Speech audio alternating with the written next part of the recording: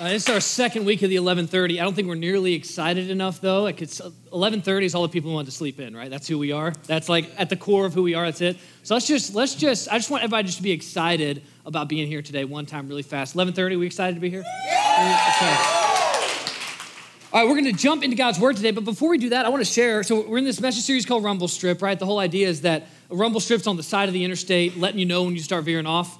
I was driving back from Birmingham on Friday night. I left Birmingham at 10:30, about a 4-hour drive. So I was in it. 10:30, I'm getting to the age where I'm starting to wind down about 10:30.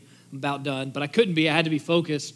And let me just say, across that time, I had an intimate relationship with the rumble strip. You know what I'm saying? I just kept veering over and spending time with that rumble strip, but it kept me on the road. I didn't veer off. I'm here today.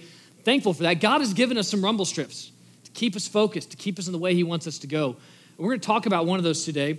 I realized in my preaching probably about 6 months ago that often I would say something that was just kind of, I don't know if I should do it. I would usually break people up into two different groups. I'd say, well, really, there's just two kinds of people. And then I'd just fill in the blanks with whatever I wanted to do for my sermon that day. You do this too. You're talking, you're like, well, there's two kinds of people. And it's always one kind of people you like and then one kind of people you don't like, right? One thing that you are and one thing that you're not. For instance, there's two kinds of people in this world.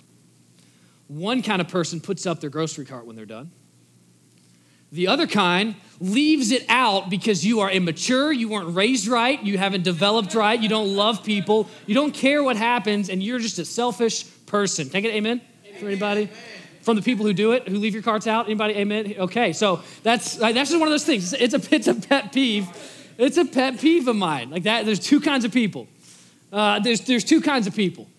There's people who floss their teeth every day, and then there's people who floss their teeth one day before the dentist and one day after the dentist, which I think most of us. And I don't know, somehow I was raised right. My mama loved me or something. She taught me to floss, but I don't understand how you can go to bed with a piece of steak stuck between your back molars. I don't know how people do this. This is mind-blowing to me that is something, there's two kinds of people. There's people who are okay with that piece of steak being stuck between your teeth. And then there's people who just floss, like floss people. Right? It's just simple. It's not complicated. There's two kinds of people. There's people who are part of a group, and you have to make sure everybody knows about that group. And there's people who are normal and well-adjusted. Like there's like CrossFitters over here, right? Like if you have a friend who's a CrossFitter, you learned it before you learned their first name, right? You just learn, if you're a CrossFitter, you let everybody know. If you're a vegan, you let everybody know that. If you're part of a multi-level marketing thing, everybody knows that really fast as well, right? Like you just there's two kinds of people. There's those people and there's these people. This is the one I'm maybe most passionate about. There's two kinds of people. There's people who put the seat down when they're done with the toilet. And then there's people who recognize that any well-adjusted human being should be able to move their own seat when they need to use the bathroom. And just like, hey, move your own seat. Put it up and put it down. You know what I'm saying? I just made some enemies with that one. You can tell I'm single. I'm not married, right? If I were married, I would have a different opinion on that. Two kinds of people. It's easy to break the world down, and there's these people and these people. It's political parties. It's by values. Let's break it down however. But those things are almost always based off of our own preferences. I value something. I like something, so it's me versus them. It's us versus those people. The Bible breaks down people into two groups. And it does this repeatedly all throughout the Bible, and different parts of the Bible express it different ways, but is all getting at the same concept. So if you have your Bibles today, I want you to grab them. We're going to be in Psalm 1. If you're trying to find Psalm, you can pretty much flip to the middle of your Bible and go a little bit to the left, and you'll get the book of Psalms, and we'll be in Psalm 1, the very first one. The Psalms were songs and poems that the Jewish people sang. Most of them are directed to the Lord. Some of them are directed to us to teach us how to live. And Jesus, when he lived and walked on this earth, was in the Psalms regularly. Probably every day that once he became a little bit older, would have been in the Psalms. He would have memorized many of them. This was Jesus's playlist. Like you got your favorite Spotify playlists. I've been looking for new music recently, and my brother Isaiah has the best playlist. I'm the guy who listens to just like the same thing I listened to back in high school, right? I don't change very much. I don't get new music. So if I want something new, I go to his, and I listen to his, and he's got some amazing playlists. This was Jesus' playlist, like the book of Psalms. So what was Jesus vibing to when he was, walking down the road, like riding his donkey? Psalm 1. Like that's what he had. He had that on repeat, man. He just that was there. He loved that. This are Jesus' songs. And so we want to listen in and learn from them as well. This is what Psalm 1 says. Blessed is the man. Now stop for just a second. We'll keep going here. But blessed is the man. Now real fast, this isn't just talking about dudes, so ladies, y'all are part of this too. Over and over again in the wisdom literature in the Bible, there's this man who's lifted up as kind of the archetype. Like, we're gonna learn something about life for all people by focusing on one individual. And we're told that a certain kind of person is blessed. Blessed is this kind of man. The word blessed, many times when it's used in the Old Testament, is translated happy. Whenever it's used about things connected to God, they say blessed. But for me, honestly, blessed, and this is probably a little wrong, but that doesn't resonate with my soul in the same way happy does. I hear blessed and I think of like, oh, bless your heart, you know? Or I think of someone say, how are you doing today? Well, I'm just blessed in the Lord. And I always just like was kind of confused about what exactly that meant. It was just something that old Baptist said to me. You know, I was never quite sure what that meant. But happy, I understand. Either way you go, blessed or happy, we're about to learn about how do you have a happy life or how do you have a blessed life. The psalmist is teaching us something. It's going to come down to there are two groups of people. Blessed or happy is the person who walks not in the counsel of the wicked, nor stands in the way of sinners, nor sits in the seat of scoffers. The very first thing we're told is about what this person does not do. And the psalmist gives us three ways of understanding it. The first way is someone who doesn't walk in the counsel or the advice or the wisdom of the wicked, of those opposed to God. What the psalmist is talking about is the way of thinking. How do we think? What's going through our heads? What we don't realize is often in our lives we have absorbed the thinking of the world and the people around us. We've absorbed this way of relating based on things that people are saying to us and things we're learning. So we've actually gotten this way of thinking. It's become our way. This is true about so many parts of our lives. This is true about our romantic lives, our sexual lives, our financial lives, any sort of relationship we have, our work lives. We've absorbed and adopted the perspectives of the people around us, often without even realizing it. You might think, oh, not me. I'm my own man. I don't adopt other people's stuff. No, simply by viewing the world, by being on social media, by interacting with others, we begin to adopt the way of thinking of the people around us. The Lord impressed it on my heart this week to share what I'm about to share. I was just going to say it up front, but it fit very well here in this way of thinking. And that is that the Lord impressed on my heart, especially for single people here. Can I get a little whoop whoop for my single people here? Yeah. It's like the group, single people are the group of people who, and everyone's trying to leave that group, right? There are two kinds of people.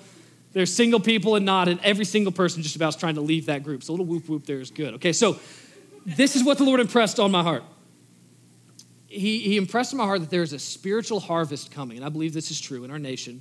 There's a spiritual harvest coming to me, lots of people turning to the Lord, people who are in the church even, who aren't genuinely following Jesus, who will start following him, people who are far from God who will come close. I believe God is bringing this. In fact, Jesus told us in Luke chapter 10 to pray for the Lord to raise up workers for the harvest because it's time. And he was saying that back then, it's still time today. And so I was impressed in my heart that single people, you need to not be looking for the spouse who's what you're looking for or who is what will fulfill you. Look for the person who will be a partner with you in the harvest. This isn't something new. It's not like I'm making this up. You read the Bible and you get that, but I think someone needs to hear that today. I think every single person needs to hear that. I think some people in particular, you have been looking and praying for the wrong person and the wrong kind of thing. You need to start looking and praying for a partner in the harvest, and God will bless you with that. Married people, you don't get to avoid this today. A little whoop whoop from the married people. All right, and this is all the people who are part of a group and they're stuck there. So it's which is good too. You don't really get a decision whether to leave or not. You're just kind of stuck there, which is praise God for that. Okay, so you're locked in, but I want you to learn something here. God wants you and your spouse to be partners in the harvest. More than he wants you to have a picture-perfect marriage, because you won't. You already know that. You don't have that. More than he wants you to be able to communicate well, although he does want that for your life. He wants you to become and be partners in the harvest. And this is a way of thinking that is different than how the rest of the world is thinking.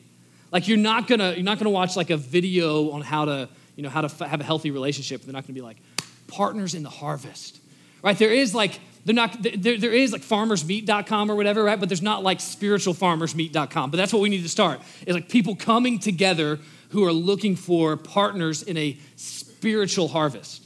And that's a way of thinking that's different. But that way of thinking, like with your money, Like what I listen to and watch and learn, and like occasionally I'll listen to financial podcasts, or I'll like see something about like finances or how to approach it, or like I'm reevaluating my investing strategy. That's like the most boomer thing I've ever said. Reevaluating my investing strategy right now because of the market, and I'm reading stuff on it. But like the goal is not to get more things or just to make more money or have more money. The goal that God has given us is to seek first his kingdom and his righteousness, and be generous with what he's given us. And if we're going to grow our wealth, we're doing it not so we have more money, but we can serve more people. And that's a different way of viewing the world than most of us are going to get just by looking at stuff online.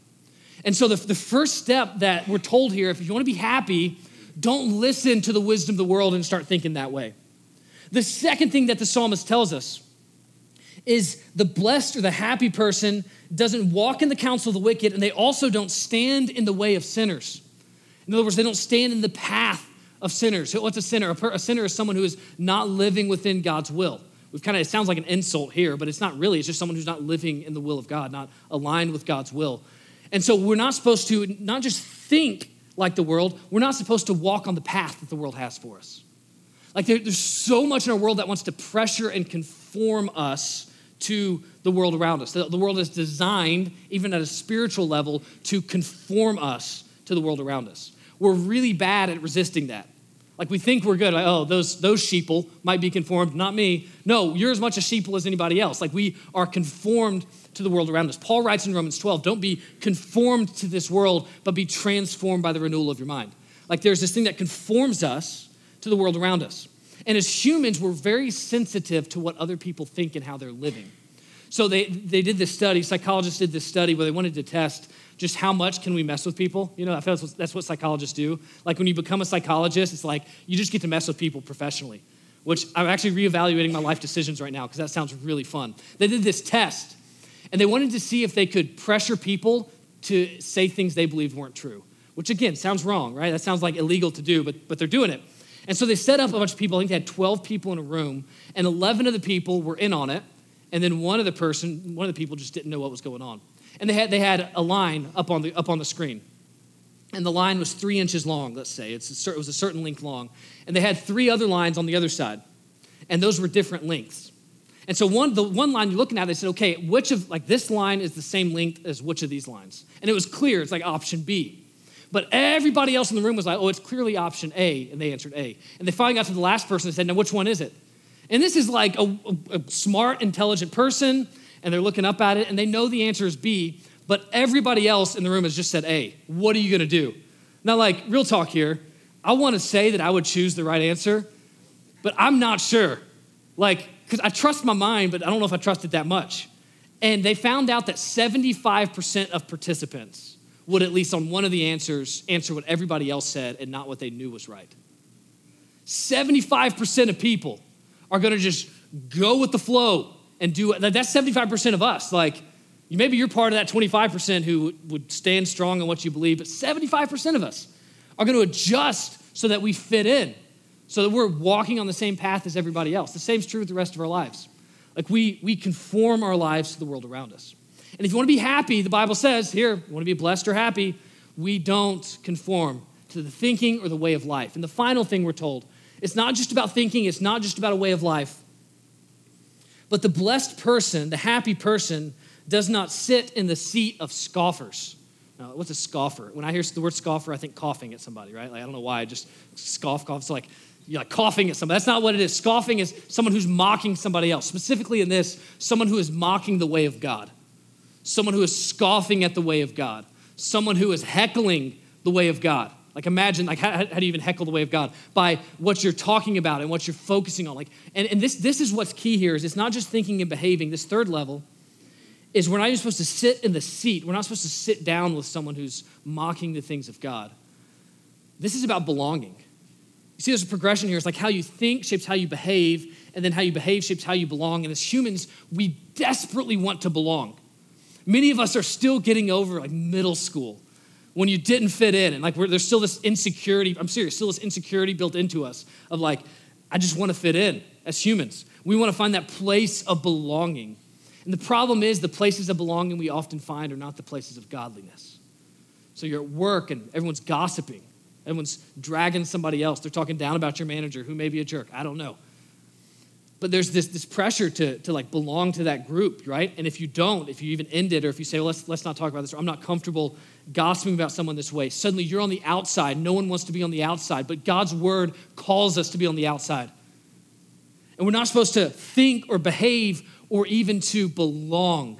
We're supposed to be different. But how do we be different? This is what it says next. We're not supposed to live in these ways. The blessed or the happy person doesn't live in these ways. But his delight is in the law of the Lord. And on his law he meditates day and night. His delight or his desires in the law of the Lord. I want to talk about this word law for just a minute. When I hear law, I don't get excited. I don't think delight. Like when I think law, I think I'm getting pulled over for a ticket, right? I think that like this is the rules you have to follow. But we're told here that we delight in the law of God. What does that mean? The law for them would have been the first 5 books of the Bible especially. But it's also a way of talking about everything God has communicated to us through Scripture. So back when this was written, there was just part of the Old Testament written, but now we have all 66 books of the Bible, Old Testament and New Testament. The word law, in the Hebrew, it's Torah. It doesn't primarily mean written laws. What it means is instruction or teaching. So we're supposed to delight in the instruction of God. The creator of the world has given us the instructions of how to live, and if we follow that, we'll have a happy life. So that's what Scripture is. It's the instructions for us. How many of you know if you got a problem, you don't know what to do, you have 2 friends, one's Google and one's YouTube, right? Like I just said it got done. I'm not done with it yet. I'm about 11 months into a bathroom remodel right now, which is, that's wrong to call it a bathroom remodel for 11 months. It was a bathroom avoid the remodel for 11 months is where I'm at. So I'm like almost a year into avoiding finishing up this bathroom remodel. And I remember it hit me at one point because it started off as a small project. We're just going to replace the tile in the bathtub. Pretty simple. But once you rip the bathtub and the tile out, then you have to rip out the other stuff, and then you keep ripping out. So by the end of it, I was looking around, and there was nothing left in the bathroom. It was studs. It was like back to the studs. And then the problem is, I don't know how to rebuild it. You know, like how do you build this thing back? So I went to YouTube, and YouTube taught me, just like graciously led me through. It was like this granddad teaching me how to live life, and it was YouTube. And there are amazing videos. Like I learned how to rewire everything there. Like I remember being up in my attic at one point, and I was sweating because it's in the attic, and it's hot during the summer, and I'm like rewiring things and like cutting wires and splicing them together. And like, how did I have the confidence to do that? Because YouTube told me how to do it, right? It's the instruction manual. I've had stuff go wrong with my car. And like, yeah, I could take it to a qualified mechanic, but I'm a cheapskate, so I don't. I go to YouTube. And like, there's some dude out there who spent like a Saturday afternoon making a whole video about specifically a 2007 Toyota Corolla and how to get one of the lights to turn off on the dash that shouldn't be on. Like, I don't know, why did he spend his time doing this? I don't know, but he is instructing me in the way of 2007 Toyota Corollas. And we do this. How many of us go to YouTube for something, right? To teach you how to, yeah, this is how we do it. Like we go somewhere else, or you go to WikiHow, right? If you're not quite as with the times, or you go to like Ask Jeeves. I don't know where you go, but you go online to learn how to get instruction. Well, the Bible is that for us. And I'm not here to trivialize the Bible. I mean, the Bible's so much more than just a how-to manual, but it's the instructions God has given us. In fact, in 2 Timothy chapter 3, verses 16 to 17, Paul talks about Scripture and its purpose. And he says the purpose of Scripture is so that the person of God may be competent and equipped for every good work. So Scripture is not about learning more. It's about becoming more of what God wants you to be, about becoming ready to do the job, do the task he's put before you in life. And yeah, do you learn from Scripture? Absolutely. There's a lot you can learn. But too many of us, I think, go to the Bible and want to learn more instead of going to the Bible and wanting to become more. When you go to the Bible wanting to learn more, you'll learn more, and you probably won't change that much. But when you go to the Bible seeking what God wants to become and what he wants you to become, then you will grow through that. So the Bible's the instruction, and we're told if you want to have a happy life, you want to be a blessed person, then you delight in the instruction of God and what he has said, what he's commanded us. So the psalmist is telling us there's 2 groups of people. There's the people who listen to God's instruction, and there's people who listen to the world around them. That's the breakdown. You see this throughout the Bible, the breakdown of people. The happy person is the one who ignores the world and the one who focuses on the instruction of God. So it says, delight in the law of the Lord, the instruction of the Lord. And then it says, on this instruction, he meditates day and night. What does the word meditate mean? It doesn't mean here, the Hebrew word doesn't mean that you sit down, cross your legs, and you start humming, right? It doesn't mean that. The truth is, most of us would have trouble sitting down and crossing our legs for very long right now. Your leg starts to go to sleep really fast, and I don't know if this is an age thing or a lack of stretching thing or what it is, but I'm still pretty young, and I still can't do that very long. So there's some stretching that's definitely needed, right? There's two types of people in this world, people who stretch and people who don't, right? That's the two types. And so meditation's not that. What meditation means here is to mutter. It means to mumble. It's actually a word that's used of a dove, like the cooing of a dove, this low cooing of a dove. It's used actually of a lion, grunt, when it's got that low growl over its prey. That word is used in the Bible as well. So it's like to mutter something, to mumble something. We're supposed to have scripture so absorbed into our lives that we are muttering it over, speaking it over. It's rattling around in our brains and coming out on our lips as well. We should know God's word. Back in the summer of 2012, I got my first job in the middle of college. It was a summer job. I was working on a landscaping architecture crew, and I was the low man on the totem pole. So there was one several-day period where I think I moved 6 tons of rock in a wheelbarrow. That's just all I did back and forth, just that was my job. I was not the skilled labor. I was the labor, okay? That's what my goal was, what I had to do. And during that time, I started listening to, for the first time in my life, country music. Now, I always said, I'll listen to anything back in high school. I'll listen to anything, but I'm not a fan of country music. Anybody else with me on that? Just not going to listen to it. And then I got stuck in a truck with these guys every single day, driving to jobs, coming back from jobs, and all they played was Miss 103. Just country music non-stop. And I hated it at first, but the Lord did a work in my heart. Opened me up. And it got really bad, though, because they're playing the same songs over and over again. Someone told me that was when Florida Georgia Line first got big that summer. Cruise got big that summer. I don't remember that one, but I remember Voices by Chris Young. Oh my goodness, it spoke to my soul. Listen, talking about all the voices he has in his head, his grandparents, stuff they said to him, his grandparents, granddad said to work hard, but don't work your life away. Grandma said, put a little something in the offering plate on Sunday. It's just good. It's good stuff. So what would happen, though, is I was listening to it so much because they were playing it incessantly on Miss 103 that I remember literally days I woke up, and before the alarm went off, before I'd even turned to get out of bed, I had Chris Young's voice in my head.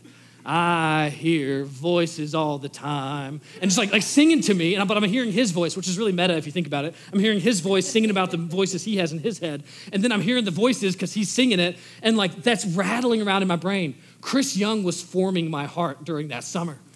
He was shaping me because I was meditating on his words. That's what meditation is.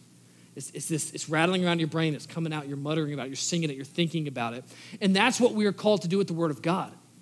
That God's instruction should have this massive place in our life. When you go to bed and then wake up the next day, you should have scripture rattling around. Not the concern about the project coming up that you've got, not the frustration with the relationship, not the fact that the stock market's going down right now, not what's happening in the news right now. Your life should so absorb the word of God that when you wake up, when you're going around, when something happens, when you're driving to work, that you're meditating on God's word. You should absorb it. And that is what allows us to live a happy life, because the instruction of God, how we should live our lives, is present with us. So that's the two groups of people. And then the psalmist goes on to say, okay, here is what happens with these two groups of people. The person who's meditating on the word of God, the person who's focusing and delighting on the instruction of God. Verse 3, he is like a tree planted by streams of water. It yields its fruit in season. Its leaf does not wither. In all that he does, he prospers. Here's the rumble strip God's given us to keep us on track. God's instruction creates true happiness. God's instruction creates lasting prosperity in our lives. God's instruction creates real success in our lives. It's not the other things around us that lead us there. It's God's instruction, his teaching, that creates that in us. So we have to surround our lives with the instruction of God, the word of God. And we'll be like a tree planted by streams of water. If you're a tree, that's the best place to be. If you're a tree, you want water, you need water. And what's interesting here is that we're not just taking the water and then handing it off to someone else. God actually wants us to take in the water, and he wants to create something in you that is more complex and interesting and beneficial to the word or to the world than just quoting his word. He wants to build fruit in you that comes out of your life for other people. It says that the fruit comes out in its season. Like that means there's a regularity to what you're producing. You're not just like, woo, I finally did something and produced some good fruit. There's this regular ongoing work where God is bringing goodness out of your life and blessing others around you and bringing joy and productivity. It's like it's coming out of you because you're right by God's word, his instruction that's coming up into you. The other thing it says is that the leaf doesn't wither. In other words, there are not times of drought when you are grounded in the instruction of God. When you are following and listening and absorbing his way, there's not these times of drought, but you are continuing on in what he has for you. And then it says, in everything, somebody say everything. In everything that he does, he prospers. Like when you're rooted in the instruction of God, you will prosper in everything. This is not a name it, claim it, prosperity gospel, just put in $10 and the Lord's gonna give you $1,000. It's not that. It's when we align ourselves with God's instruction, we can have confidence that he will bring prosperity to our lives. My sister was living in Indianapolis a couple years ago. The Lord saved her out of that. We think that's her Egypt time. Like by his power, he brought her back to Mississippi. She is safely here. She has passed through the fire and the flood, and he has brought her to Canaan and to the promised land. Somebody say amen here. Brought us here to Mississippi. So she's back here. But she was up there, and she had just left a job teaching. She was looking for another job. And she had a school offer her this position. And they said, but we need your answer by this day. The problem was she had a former principal she really wanted to work for. He had mentored her really well. And he was going to find out literally 24 hours later if he got this principal job. And he was going to hire her if he did. Hire her to a really good job. So she's got an option. Do I take this job or do I wait 24 hours and take this job?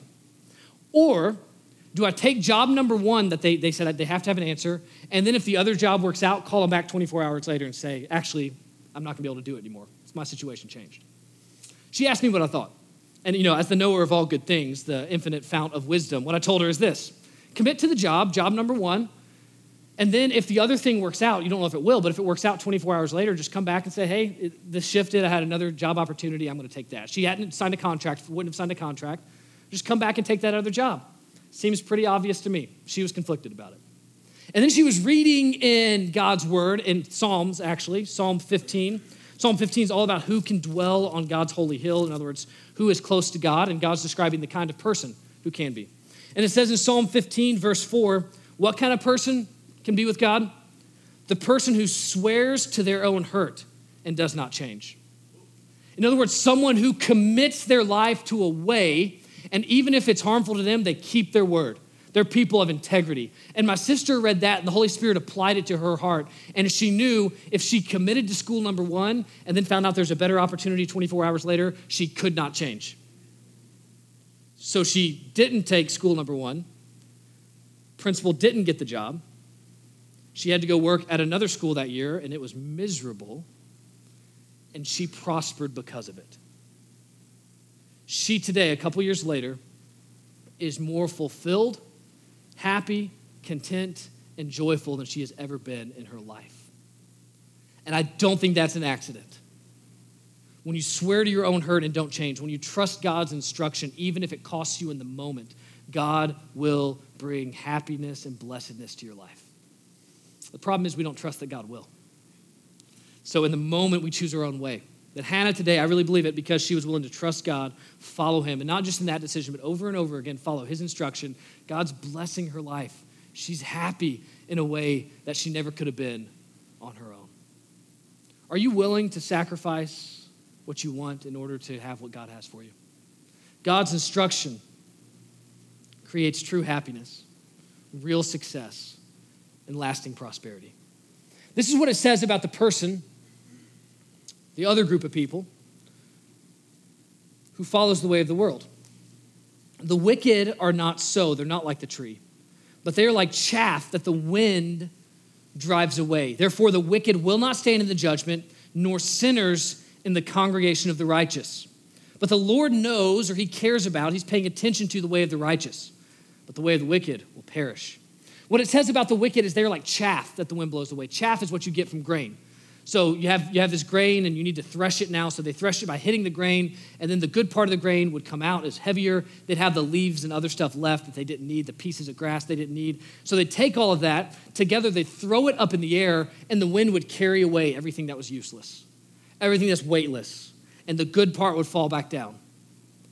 And what the psalmist says is if you're not following God, you're following your own way, your life is useless and weightless. You're just bouncing around from thing to thing. I think the modern word I'd use is superficial. Why is your life superficial if you're not following the instruction of God?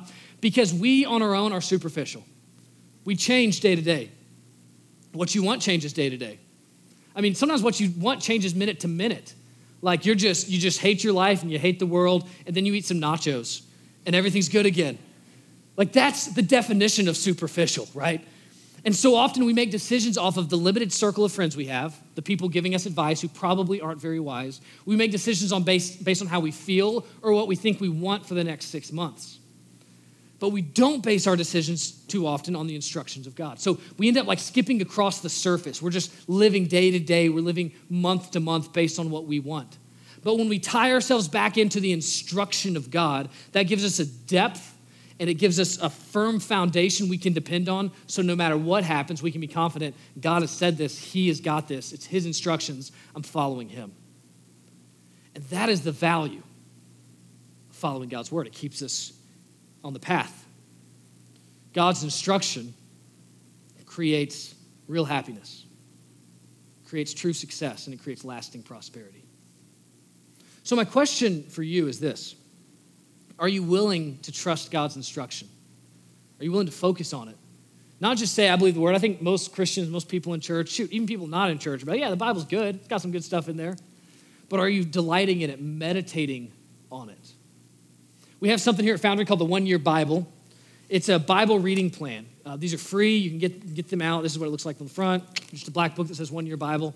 You can get this out in the Next Steps area. I'd really encourage you, if you don't have one, to get it.